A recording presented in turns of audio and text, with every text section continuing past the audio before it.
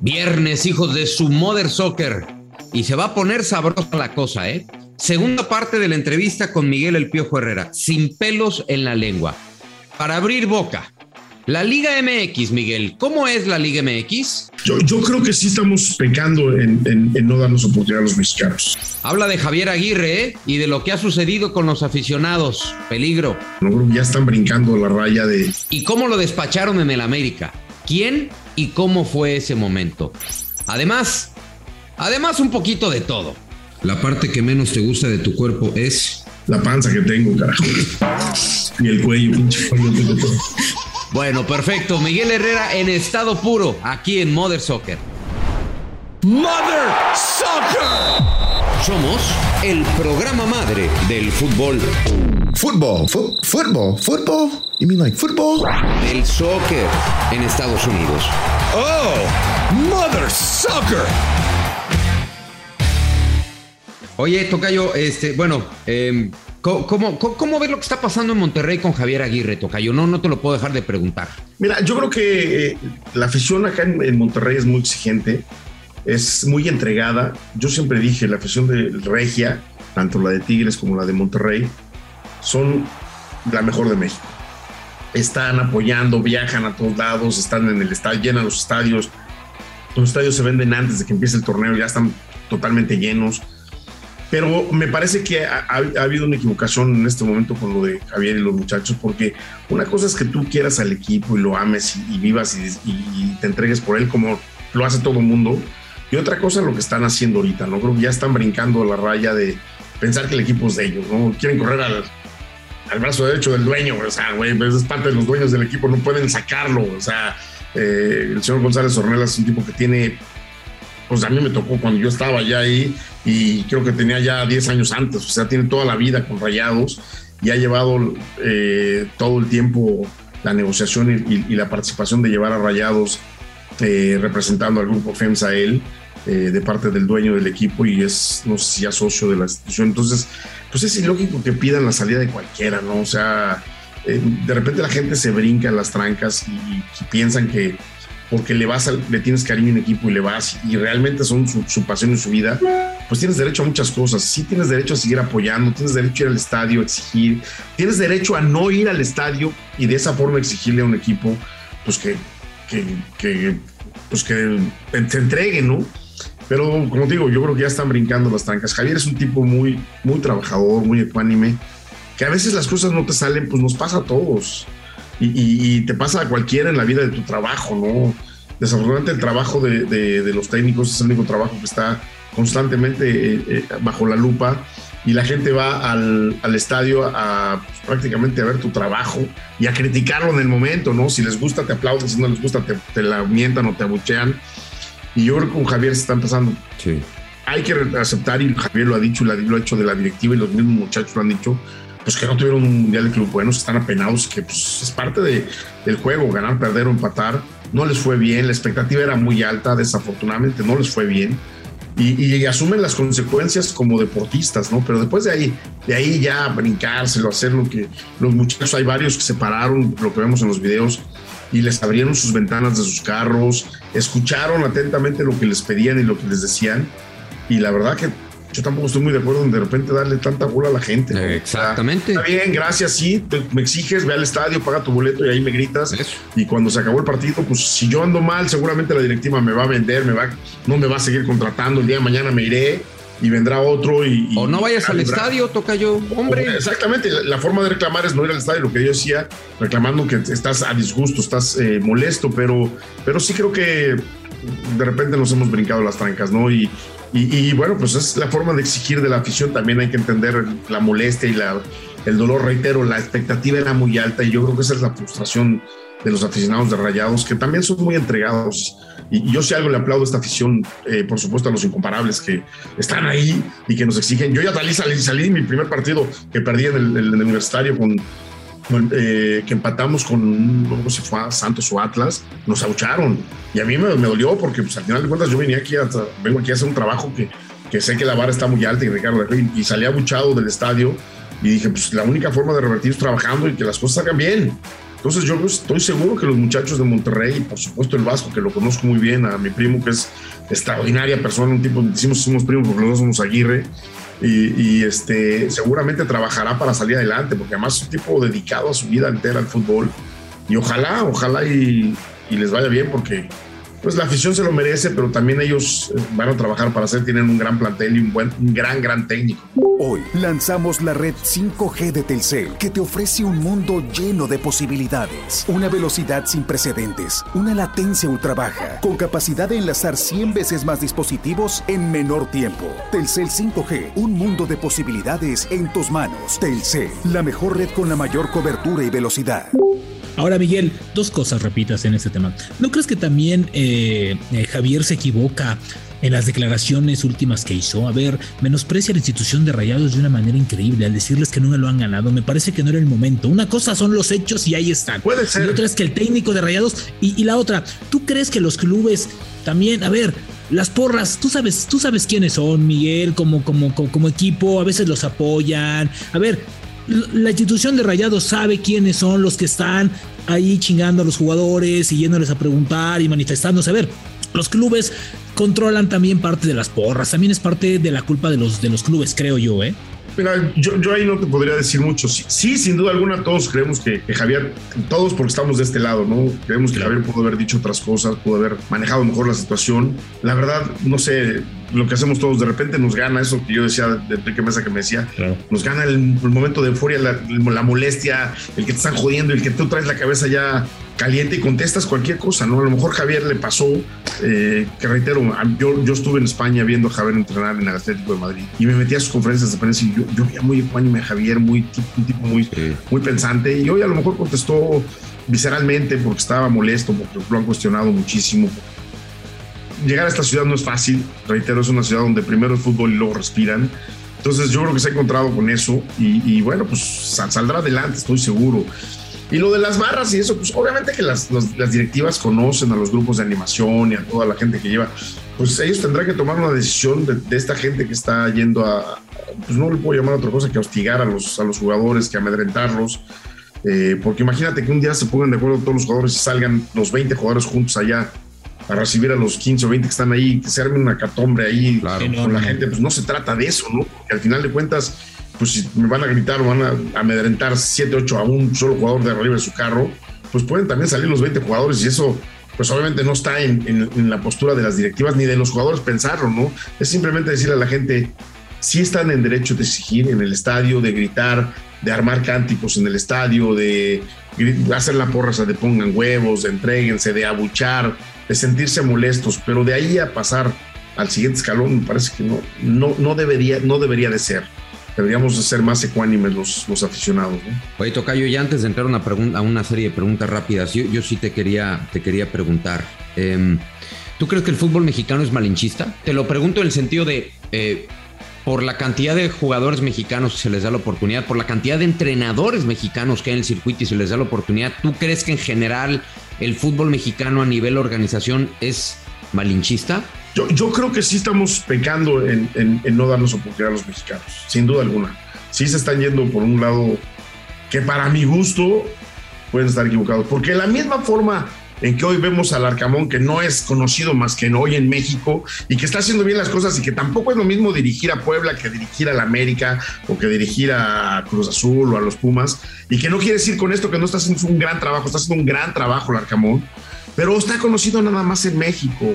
Entonces, ¿por qué darle la oportunidad a un tipo que viene de no ser conocido, de haber dirigido 2 o 3 equipos chiquitos en otros lados, y darle la oportunidad en México? ¿Y por qué no dársela a un joven aquí? A ver, pues que a lo mejor también hubiera tenido las más cosas que hoy puede tener el Arcamón, esa confianza, vamos, y a lo mejor da los mismos resultados, porque yo no veo a ningún país diciendo, a ver, pues que venga un técnico que no conocemos en México, que dirigió a un equipo de ascenso y que venga y le vamos a dar, no sé, Chacarita, o le vamos a dar Newell's Old Boys o una cosa así, o le vamos a dar un equipo de Brasil o de Chile, el que ustedes me digan, ¿no? Sí. Y no lo vemos. Y en México sí, en México los directivos se les hace muy fácil ir a buscar. A veces pues, pensaría uno que son más baratos. Pues sí, los jóvenes en México no cobran tanto, ¿no? Hoy estoy viendo que le dan una gran oportunidad otra vez de agarrar un equipo de primera edición a Jimmy Lozano, que me da mucho gusto y que ojalá y Jimmy demuestre que tiene mucha capacidad, como lo hizo con la selección. pero yo quisiera comparar el sueldo del Jimmy con el del Arcamón, no deben ser muy diferentes, ¿eh? Entonces, a ver, tampoco es que veamos, y Jimmy viene de dirigir una olimpiada, de quedar en tercer lugar en una olimpiada, ganar una medalla de oro, y perder en penales con Brasil, que al final de cuentas termina siendo el campeón. O sea, dices, a ver, bien el técnico de San Luis, que es un técnico que le veo mucha capacidad porque lo estuve siguiendo. En Brasil le fue muy bien, va a la selección, sale campeón de la selección olímpica, y le dan la posibilidad en San Luis, ¿y por qué no le dan posibilidad a otro técnico aquí mexicano, no? Así el nombre me parece que lo puede ameritar, pero también pues no vemos que en Brasil hayan abierto las puertas tan grandes. Es promotor, ¿no, Miguel? También los promotores están muy pues, tienen secuestrado al fútbol mexicano en la mayoría. Pero ¿no? al final de cuentas la decisión la toman los directivos, Rubén. Pero pues también el moche, la comisión, esta parte, a ver, hemos visto. O sea, qué bueno que a Coca le fue muy bien, jugó en México, pero los equipos que había tomado antes le había ido muy mal. Sí, muy mal. Sí, claro. Y le vuelven a dar otra oportunidad.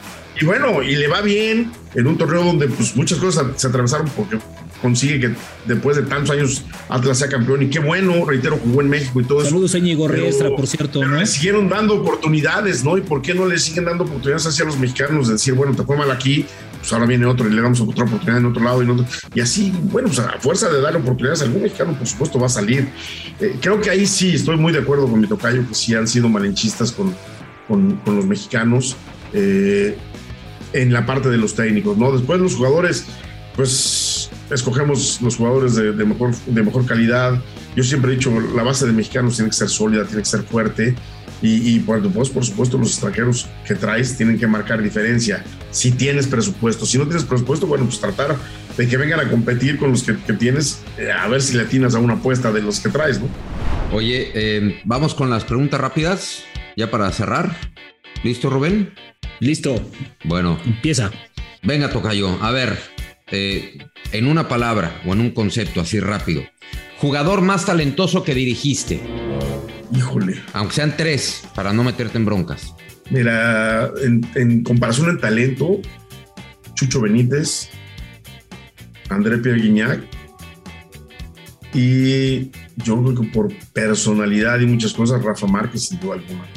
Equipo al que no dirigirías nunca. Chivas, porque me hice me estigmaticé mucho con la parte de ser americanista. Y no porque no quisiera, respeto, es un equipo grande, es un equipo de mucha tradición al cual hace muchos años hubiera querido dirigir sin duda alguna, pero hoy en día por mi circunstancia que atravesé, creo que hoy Chivas no sería un equipo que tomaría. Sé que no estuvo en tu proceso y que estabas lejos de... ¿Se equivocó la Volpe no llevando a Cuauhtémoc al Mundial? Híjole, yo creo que la Volpe es un técnico con mucha capacidad y basa mucho en su aspecto táctico, pero Cuauhtémoc atravesar un gran momento. Creo que le hubiera ayudado muchísimo. Director deportivo con el que no trabajarías más. Con todos trabajaría. La verdad es que no tengo ninguno. Con todos trabajé muy bien y con todos con Peláez trabajé muy bien. Que todo lo que lleves con el pinche chaparrito. Yo trabajé muy bien con Peláez y me llevo bien con Peláez. Sí. ¿Está la Liga Mexicana en el top 10? Sí, del mundo sí, sin duda alguna. ¿La MLS superará a la Liga Mexicana en algún punto? Mientras no abran su tope salarial, no. Máxima virtud del futbolista mexicano y peor defecto del futbolista mexicano. Entregados, muy trabajadores, y el peor defecto es que copiamos muy rápido las malas cosas de los extranjeros. Ay, me quejé que no quiero entrenar. Ay, el que empieza quejándose es el mexicano. Pero le dices corre y es el que empieza corriendo. Y de repente un extranjero dice, no, ya es mucho trabajo, y entonces empieza el mexicano, no, es mucho trabajo. Entonces creo que somos muy dados en copiar muy rápido las malas acciones. Nacionalidad de jugador extranjero que dices no. Lo piensas 2 veces antes de contratarlo, por la nacionalidad. No, la verdad es que no. Yo veo futbolistas, no veo de dónde vienen. Si tienen capacidad, me topé, te reitero, con Vizcarrondo, que me parece que no fue lo que yo pensaba que podía hacer. Y hoy traigo a Jefferson y lo ves y es un fuera de serie, ¿no? Y si pudiera también traería al otro, al que está en Atlanta. También al delantero, ¿no? El delantero, que es un jugadorazo. A Joseph Martínez, me encanta ese jugador también, ¿no? Digo, tengo a Guiñac, y es un fuera de serie, y al pelón a Gogolizo, a González, que es también un gran delantero, pero si en algún momento hubieran dicho esta posibilidad de traer ese, también lo hubiera pensado sin duda alguna, me encanta. Técnico que no contratarías para tu equipo. Sapurita. ¿Qué equipo comprarías si tuvieras la posibilidad y por qué? Híjole, me encantaría el Atlante por el cariño que le tengo, por la pasión que le tengo, pero si voy a comprar un equipo que sea ganador, que tenga y tuviera las posibilidades, pues pensaría, por supuesto, en América, en Monterrey o Tigres. De esos 3 equipos me encantaría. ¿Volverás a la selección mexicana? Siempre estoy listo para ella, pero estoy muy feliz en Tigres. ¿Al América volverías, a pesar de todo? También sé que es un equipo al cual dejé las puertas abiertas, pero reitero, mi cabeza está en Tigres y espero estar muchos años acá. ¿La parte que menos te gusta de tu cuerpo es? La panza que tengo, carajo. Bonitos y gorditos, muchachos. Y el cuello, pinche cuello. Es así, no mames, tú también, Miguel. Oye, Cabrón, no, tu tocayo, güey, no tu de pinche panza que no le he podido bajar, hago porro y hago dietas y la verdad es que el cuello es el que me ha chingado porque a veces no estoy tan panzón y mi pinche cuello no baja de 18 pulgadas, cara. Y fíjate, Cuauhtémoc no tiene. Yo tampoco, cabrón. Estamos muy parecidos el Cuau y yo en esa parte. A ver, tocayo, dale. Dime, la última de mi parte. ¿Te tendieron la camita los jugadores del América? Porque fue, ¿no? Para nada. No fue una decisión, ni siquiera pasó por ellos. Ni siquiera por Baños, porque toda la gente habla de Baños. Entonces fue el señor Joaquín Valcárcel. Es el menos culpable. Tú lo dijiste, no yo, ¿eh? Joaquín Valcárcel. El señor Joaquín Valcárcel, él tomó la decisión, pero al final de cuentas no pasó ni por Baños la decisión. Y todo el mundo le echa culpa a Baños y Baños es el único que no toma decisiones en ese club, güey. Él nada más recibe órdenes. Esa es la realidad. Que es el responsable, claro que es el responsable y él lo sabe, pero también recibe órdenes. Entonces hay que embarrar a todos, no nada más a uno. Bueno, todos los directores deportivos reciben órdenes. O en América claro, más. Claro, no. Bueno, pues es que en América hay un presidente deportivo y presidente que se quedó como deportivo y operativo, que fue Santiago Baños. Y desafortunadamente las decisiones puntuales no pasan por su decisión final. Claro. Siempre hay una persona arriba que le da la decisión y no es el dueño. Y fíjate, digo, esto lo digo yo. A mí me despiden en un Zoom. En un Zoom. Estando los tres nada más y la decisión la tomó 100% Joaquín y como le dije, no estoy de acuerdo, pero bueno, es una decisión la cual tengo que entender y gracias. Y fíjate, Miguel, y lo digo yo, hoy Tigres tiene 2 injustamente corridos por este señor. Porque Mauricio Culebro también pasó por la misma. También. Y lo digo yo, no lo dice Miguel, lo dice Rubén Rodríguez, por Joaquín Valcárcel. ¿Clásico regio o clásico nacional? Híjole, me encantan los dos. El regio porque aquí se vibra y se vive impresionante esa semana previa. Es algo indescriptible. Y después del partido, pues obviamente el sufrimiento de los que perdieron y la alegría de los que ganaron. Y el nacional, a pesar de que no es tan vibrante en la Ciudad de México o en el mismo Guadalajara, creo que invade a todo México, ¿no? A mí me encantan los dos, me encantan. Siempre dije que para mí el clásico era América Chivas, porque no tanto ni Cruz Azul ni Pumas. Y muchas veces hablé de que el más pasional es el clásico regio, ¿no? Okay. Me encantan los dos. Bueno, que agradece hoy Tigres. Vamos a hacer periodismo tipo Rubén Rodríguez. Ahí te va. Ah, que la chingada. Ahí te va. O sea, te vas a llevar la portada, güey. Cosa que en tu pinche vida has hecho, güey. O sea, siempre viviendo a mi sombra, papá. Bueno, soy tu sombra. Bueno, ahí te va. Rápido, tocayo. Ahí vas hecho. ¿El hot dog es un sándwich? No. Ok. ¿Avión privado o yate privado? Yo a mí yate, me encanta. ¿Playa o montaña? Playa. ¿La grosería que más te gusta decir? Hijo, yo creo que cabrón. Ok. Siempre digo, ¿qué onda, cabrón? ¿Qué onda? Acá en Monterrey traen el canoísmo a todo lugar, todo el tiempo con cabrón, y siempre digo cabrón. Si pudieras tener un superpoder, ¿cuál sería? Híjole, yo creo que poder volar. ¿Y más que ser invisible? Yo creo que sí. Hijo, no, a mí ser invisible se pone sabroso todo, ¿no? ¿Ya acabaste, Pati? No, ¿Ya estoy viendo, espérate. Okay. Última, si fueras una parte de tu cuerpo, si fueras una parte del cuerpo, ¿qué parte serías? Yo creo que sin duda alguna sería el cerebro. Qué hueva, tocayo, todo el día trabajando. Todo el día pensando, cabrón. No, hombre. ¿Y tú qué serías, güey? ¿Tú qué serías, cabrón? Yo, la rodilla izquierda. A chingar. Claro. Qué hueva todo el día. No sé Qué hueva nada. todo el día chingando. Qué hueva todo el día chingando. Pues no sé, güey. Las manos en la vida serían las manos, ni la boca, ni la nariz. La rodilla izquierda, pues, intrascendente, cabrón. Pues sí. Como. ¿Qué me habrá querido decir? Oye, bueno, algo más que tengas con tu padre. No, nada, agradecerle que haya estado y qué bueno. Te voy a decir una cosa, lo hemos entrevistado muchas veces en varios lados, estuvo en Telemundo, yo en Fox Sports y en varios lados. Lo que nos dijo ahí en Footbox, casi nadie lo sabía, ni tú ni yo lo sabíamos, Sí. y eso que lo conocemos bien. Sí. Qué gran charla, Miguel. Es correcto. Gracias, tocayo. Como siempre, un privilegio. No, hombre, gracias a los dos. Al contrario, es un privilegio estar con ustedes. Muchas gracias por la invitación. La pasamos muy a gusto hasta que se nos Nada más. el pinche virus. Es correcto. Nada más. También le dimos con Nada todo. más le faltó aquí a Don Origel. Me gusta Hellman pasarla McCormick, con nada más, ustedes. güey, ya. Pero bueno, como siempre la cagan esa, No, por eso. Pero bueno. Sí, yo. Ya te echaste el comercial, seguro ya te van a mandar tu pinche dotación, cabrón. ¿Por qué? No, ¿sabes por qué es? Porque quiere su mayonesa. Cálmate, por favor. Eres un pinche criado. Ay, nos vemos. Oye. Bueno, señores, hasta aquí llegamos, hijos de su Mother Soccer, con Miguel Herrera. Adiós. Esto fue Mother Soccer, el podcast madre del fútbol en los Estados Unidos y Latinoamérica, exclusivo de Footbox.